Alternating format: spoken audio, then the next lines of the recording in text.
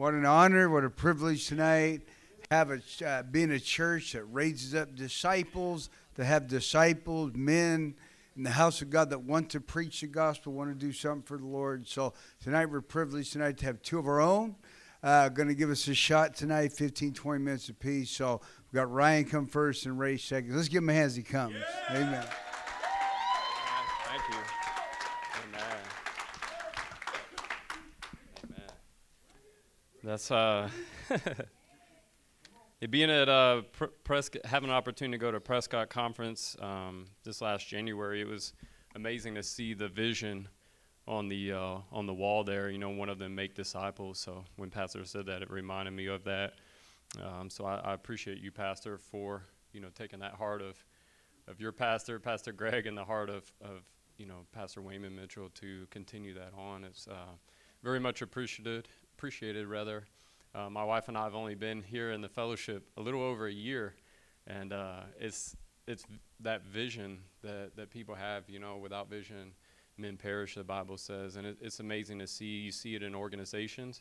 It's talked about. I read it in a school book recently. It talks about mission and vision. So if you don't have it, you fail. If people can't see the vision, you can have a vision and then not communicate it, and people fail. Your whole organization will just crumble. If you can't communicate that vision. So I'm thankful to not only have that vision, but to come into it so fast, within a few days, within a couple weeks, and my wife and I be able to oh, that's the vision. Okay, let's go. Hey, we'll outreach on Saturday. Let's do it. Has nothing to do with what I was going to say. Nothing in my notes, but it is absolutely true. It's so accurate. So we'll get into the scripture. I'm looking at John, and I thank you, Pastor, for that opportunity to be up here. So looking at St. John, the 20th chapter, verse 19. So it reads, "Then the same day at evening, beginning the first day of the week, when the doors were shut where the disciples were assembled for fear of the Jews, Jesus came and stood in the midst and said to them, 'Peace be with you.' When he had said this, he showed them his hands and his side. Then the disciples were glad when they saw the Lord." Verse 24, "Now Thomas, called the twin, one of the 12, was not with them when Jesus came. The other disciples therefore said to him, 'We have seen the Lord.' So he said to them, 'Unless I see in his hands the print of the nails, and put my finger into the print of the nails, and put my hand into his side, I will not believe.' After 8 days his disciples were again inside, and Thomas with them. Jesus came, the doors being shut, and stood in the midst and said, 'Peace to you.' Then he said to Thomas, 'Reach your finger here, and look at my hands, and reach your hand here, and put it in my side. Do not be unbelieving, but believing.' And Thomas answered and said to him, 'My Lord and my God.'" Heavenly Father, Lord, I just thank you, Lord, for this opportunity. I thank you, Lord, for the heart of our pastor to disciple us men, Lord. We don't take that for granted, Lord, and I just ask, Lord, through the power of your Spirit, Lord, by your Holy Ghost, Lord, that you use me tonight, Lord, to speak what you'll have me to speak. In Jesus' name I pray, amen. Amen. I want to look tonight at, believe it or not unbelief, but God's unconditional love tonight. It's just really on my heart. There's been times in 10 years of being saved that you can get tripped up by looking into the world or looking at what other people have said about things, look at what other people say about God, yet God. It's tangible, as Pastor talked on prayer today. You spend time, there's that relationship that you have with God and that communion, but yet you can unintentionally have situations arise at work or whatever where something happens and somebody will say something about your God. I heard a guy the other day, he said, well, they better be praying to whatever God they have. And I was like, well, in my mind, I was like, well, the right God, and, we could go there. But the point is not everybody has the same God we have. And sometimes people's gods are just the nature of this world, the things in there. So we're looking at God's unconditional love. And you see, Thomas said, I will not believe. So what we're going to look at is Thomas made a condition. He said, I will not believe in this, and this happen. He made a condition. He told him, he said, unless I put my hands there, I will not believe. And a lot of times we look at it as like, oh, doubting Thomas. Well, he wasn't there. If you read the story, not saying that maybe he needs a pass, but all the other disciples were there. And they looked at him and said, oh, we believe, Lord. Amen. We just read it. So they were there. Thomas was not there. The Bible records he was not there. So then when Jesus came back 8 days later, is two things that are amazing to me. First of all, the Lord met him where he was. He met him in the place of like, oh, you say you want to believe? And he wasn't even there. So we've had testimonies of that where we've spoken things out loud that, well, God, I'm not going to do this unless you do this. And we not necessarily say it. We may even say it out loud, maybe even unanswered prayers. We may have just, the Lord heard our cry in a situation, and now he's answering a call to what we may have just spoken out loud. So we see here Thomas, he was like, oh, I'm not, he made conditions. So we think of God's unconditional love. Here we want to talk first about man's conditions. And we see multiple times in our world, but even in Scripture, where man has made conditions for what God is going to do in his life. We see that for Thomas. Now, Thomas was fortunately met by mercy, and Jesus said, okay, here, touch, okay, now, hey, don't believe. And he told him, greater is they that don't see me and believe than you. We see it with the Roman centurion. He said, hey, you don't have to go to my house. Just speak the word only. The Roman centurion set the tone or the pace or the course for his servant's healing. Jesus didn't say, no, actually it's too far away. I don't know if I really want to go. How about I just speak? Jesus didn't say that. The Roman centurion said, no, don't worry about coming. Just speak the word. So what are we talking about? He set that condition for his servant's healing. The one with the issue of blood, I don't believe that she would have made that her final option, or her first option rather, like, hey, it's okay, I'll just touch him. I'm pretty sure it was like, we can see in Scripture, in the context of Scripture, there was a crowd. There was a lot going on there. So it was like, okay, I may not be able to sit down and have dinner with him, explain everything that's going on here and get my healing, but if I can just touch the hem of his garment. So she set that condition. She set that pace to what's going on there. So it's just amazing to see in the way that in our life that we live, that a lot of times we look at the way men set conditions. We see it on outreach sometimes. Well, I'm not going to do this. I'm not going to serve God until this, and this. Mr. Bob and I, 3-4 months ago, the guy said, until I get out of the military. I'll serve God when I get out of the military. Well, he set that condition for when he's going to serve God. It's a very dangerous, very dangerous, and we'll see that as well. We'll look next at God's conditions. God's conditions. So we read in Exodus 12, it says, Then Moses called for all the elders of Israel and said to them, Pick out and take lambs for yourself according to your families and kill the Passover lamb. You will take a bunch of hyssop, dip it in the blood that is in the basin, and strike the lintel and the two doorposts with the blood that is in the basin. And none of you shall go out of the door of his house until morning. For the Lord will pass through to strike the Egyptians, and when he sees the blood on the lintel and on the two doorposts, the Lord will pass over the door and not allow the destroyer to come into your houses to strike you. This is just an amazing scripture to me in life, and some may wonder why. For me, I'll explain it. Obviously, it's a foreshadow of the blood of Jesus and the covenant. Our Passover lamb, that we accept the blood of Jesus Christ, and that curse passes over us. So that's number one. But there's another aspect to it that's very interesting, because those individuals had a choice. They said, go sacrifice a lamb. So sacrifice is not easy to the human flesh. So that some could think, here we go again, another sacrifice, huh? But it was for their benefit. It was because a plague was coming to Egypt. That was the only way to get out of there. We saw where multiple times Moses spoke to Pharaoh, let my people go, let my people go. Plagues. God hardened Pharaoh's heart. He said, I'm not gonna let your people go. Okay.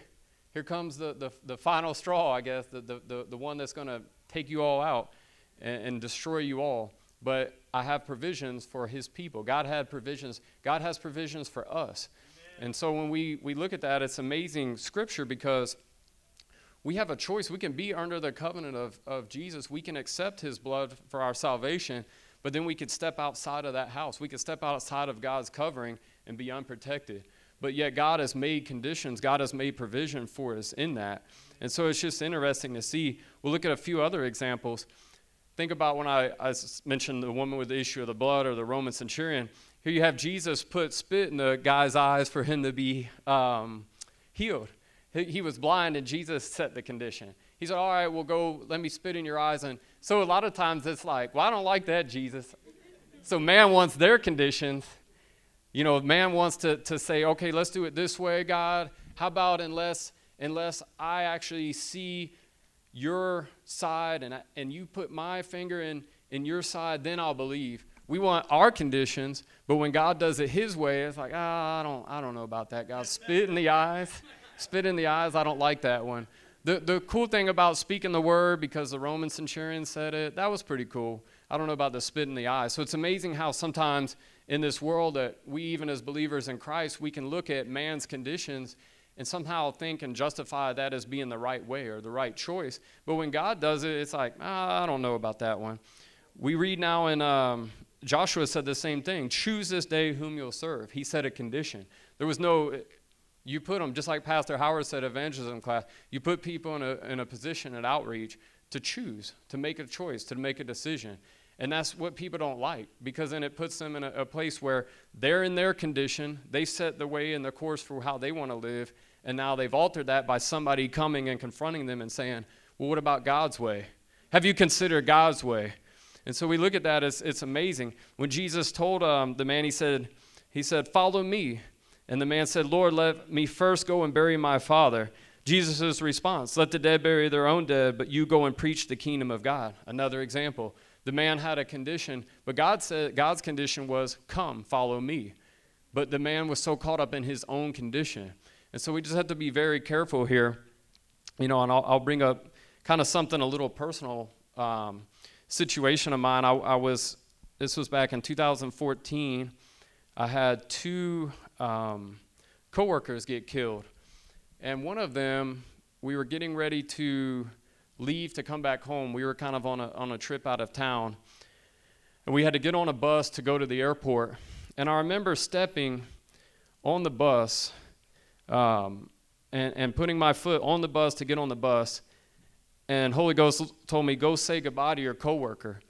And so I look back, I can see him here, the bus. If this was the bus here, I can look and see him. And I was like, do I need to? Like, I'm going to see him in 2 months. Like, that's what I thought in my head. But I didn't. That was Thursday, and he got killed Sunday. And that was tough. That was tough on me. Why? Because Sunday to Wednesday, I blamed God for his death. I mean, straight up, just like, why? Because God knew he was going to die. Why did God know he's going to die? Because he said, go say goodbye to him. There was another coworker over behind the bus. I didn't say goodbye to him. I just waved at him. He's like, all right, Ryan, see you in 2 months. Yeah, see you in 2 months. And I was at peace with that. This guy went and shook his hand. Hey, we'll see you in a couple of months. He's like, yeah, take care of everything for me while I'm gone. Didn't know how prophetic that was until Sunday.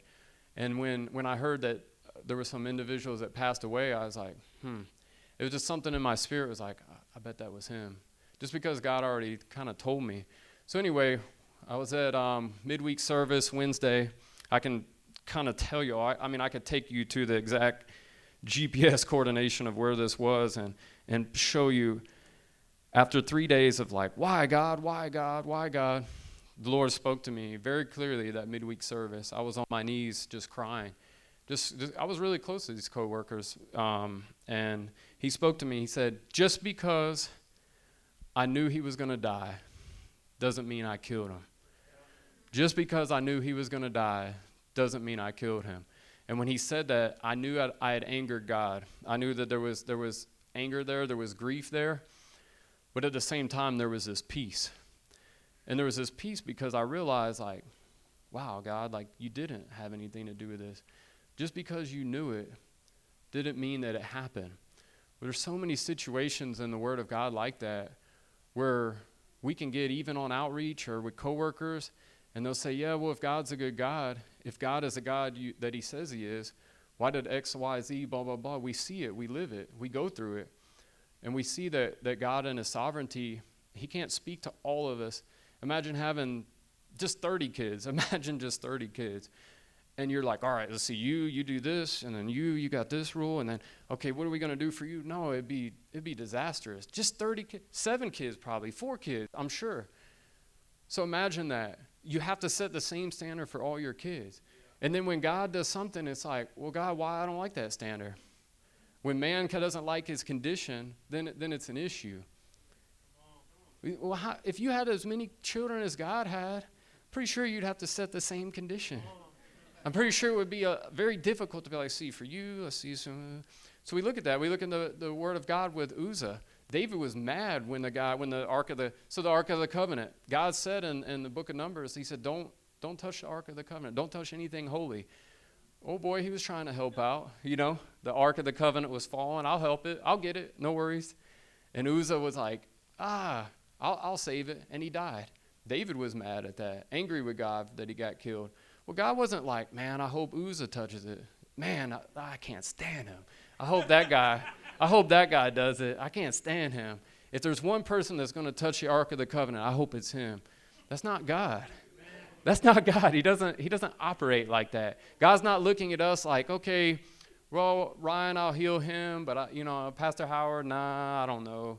It just doesn't. He doesn't work like that. Why? Because the word of the Lord is always going to go forth. It's like it won't come back void. I think Isaiah 55:11. When it goes forth, he speaks it. So it's going to happen. He set the same tone for all of us. That's God's conditions. And so just encourage us to remember that. Finally, we'll look at the world's conditions. So we know the world has, the world has conditions for sure. Even unbelievers in the world look around and like, man, the world's conditions. They don't even like the world's conditions, some of them. And yet, we're taught as in the covenant, in that blood covenant of Jesus Christ, we're taught to hate the world. Love not the world and the things in the world. And yet you have unbelievers that are outside of God's covenant that are like, man, this world, can we do something about this? And we're like, we're trying to tell y'all, we're trying to let y'all know not to put your trust in it. Or we're trying to tell y'all that if my people who are called by my name will humble themselves, we're trying to get you on the right side of the team here. You're over in darkness, we're trying to get you in the light. But we see that the prince of this world can just cause issues sometimes in our minds because of the world. 1 John chapter 2, verse 15. Do not love the world or the things in the world. If anyone loves the world, the love of the Father is not in him. For all that is in the world, the lust of the flesh, the lust of the eyes, and the pride of life is not of the Father, but is of the world. And the world is passing away in the lust of it. But he who does the will of God abides forever. Forever, amen. I'm thankful for what Pastor preached on this morning on prayer, and it wasn't anything I was planning on thinking about, but it made me think about a time in prayer where I was just kind of spending time, and I just made what I thought was a joke with the Lord, and he didn't find it funny at all. But I was like, well, Lord, at least I didn't flood the earth, And yeah, he didn't like that at all. But he wasn't so much angry as I could feel the heart of God. I could feel the heart of God, and he told me, he's like, I didn't want to do it. We're talking about God's unconditional love tonight. God's unconditional love.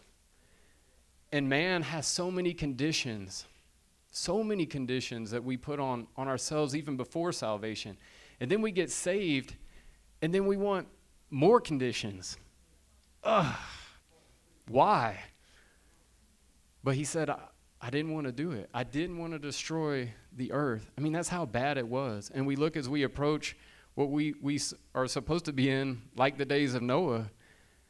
And God is going to look and say, I don't know that this is necessarily. I mean, we know he has an ultimate plan. We know the world is going to be rolled up like a scroll. We know that there's hope in eternity far beyond this earth. But at the same time, he understands what we're in. He understands what we're up against. And it's very imperative that we look at what God's conditions say. What God's conditions say in the Bible. What he's asking us to do. Things that he's asking us that seem like a sacrifice.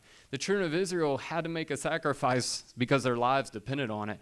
Sometimes our sacrifices, I mean, like Ricky said, the harvest is plentiful, but the labors are few. That was like a common theme in the tithe and offering, and that's a sacrifice. It's certainly a sacrifice. And it's something we look at and are like, well, that's God's condition. Yeah, but that's God's unconditional love for us, that we sacrifice for something better, something in the future that's far beyond this world, far beyond the stuff that we have, God's unconditional love. And we could be so hoodwinked to listen to our coworkers, listen to the world, listen to people and their other gods, the ones that just think they know it all, or people who've been through bad experiences. Outreach can be a time where you're like, man, I'm going to do something for God, and you leave there like Peter did, like I'm going fishing, like literally I'm going fishing. Peter was like, I'm going fishing because I'm going back to doing what I was doing before because this following Jesus stuff is obviously done. Peter said, I'm going fishing. Sometimes that's how it is on outreach. You're listening to people and you're like, man, I'm just going to go fishing. Like this, literally, I'm just going to go fishing. Like, why am I out here? But I'll tell you, every time, like the last 3 weeks going on outreach, every time on the way there, even before leaving the house, the enemy will speak to me and he'll say, don't go. There's enough people. There's enough other people that can outreach. Don't worry about it. And then when I get in the car and I'm on the way here, he's like, there ain't that many people that have been coming to church anyway. You get 20 contacts. There's only 2 people that come. It ain't that big a deal if you outreach. That's the kind of things that are said. But then there's that person there that you look at on the other side that God is moved in compassion with, that unconditional love towards, that he knows. Somebody like you and I that he knows that that's what they need, regardless of the decisions they make, because on the other side of that door is somebody that says, no, I'll serve God when I get out of the military, or I don't want to do that. We've had people just recently, 2 weeks ago, there was a lady, she didn't want to pray because she just got done drinking. And we just encourage her, like, hey, when Jesus comes into your heart, he remodels your whole house. He ain't worried about the beer in the fridge or whatever. Like in here, he'll remodel your whole home. But she just couldn't get past that because the condition of her heart was faced towards the idea that she can't let that go. That's God's condition in her mind. And in her condition of wanting to continue in sin, she just couldn't do that. But there's people on the other side that need us. Sacrifices are very difficult, but they're very needed. And most people, when they make sacrifices, that's when it gets tough. Nobody really complains too much about making sacrifices on the other end of it. Nobody's really like, man, I really wish I could go to outreach 5 or 6 times a week, but pastor says I can only go once. I never hear anybody really say that. Nobody really says that. Nobody says like, man, I really wanted to put more in the offering plate, but pastor just cut me off. Nobody says that. So sacrifices are hard, and there's a common theme when it comes to making sacrifices. But as we see, this is so important. There's people like Thomas that Jesus can reach, and he met him under his condition. There's people out here in our town and our community, they're in their man's condition. They're in their own condition, whatever that condition is. And Jesus is going to use me and you to pull them out of that condition that they're in. And I'm so looking forward to Ray coming up here next. And I know Ray is looking forward to Ray coming up here. But I thank you all for your time. Amen.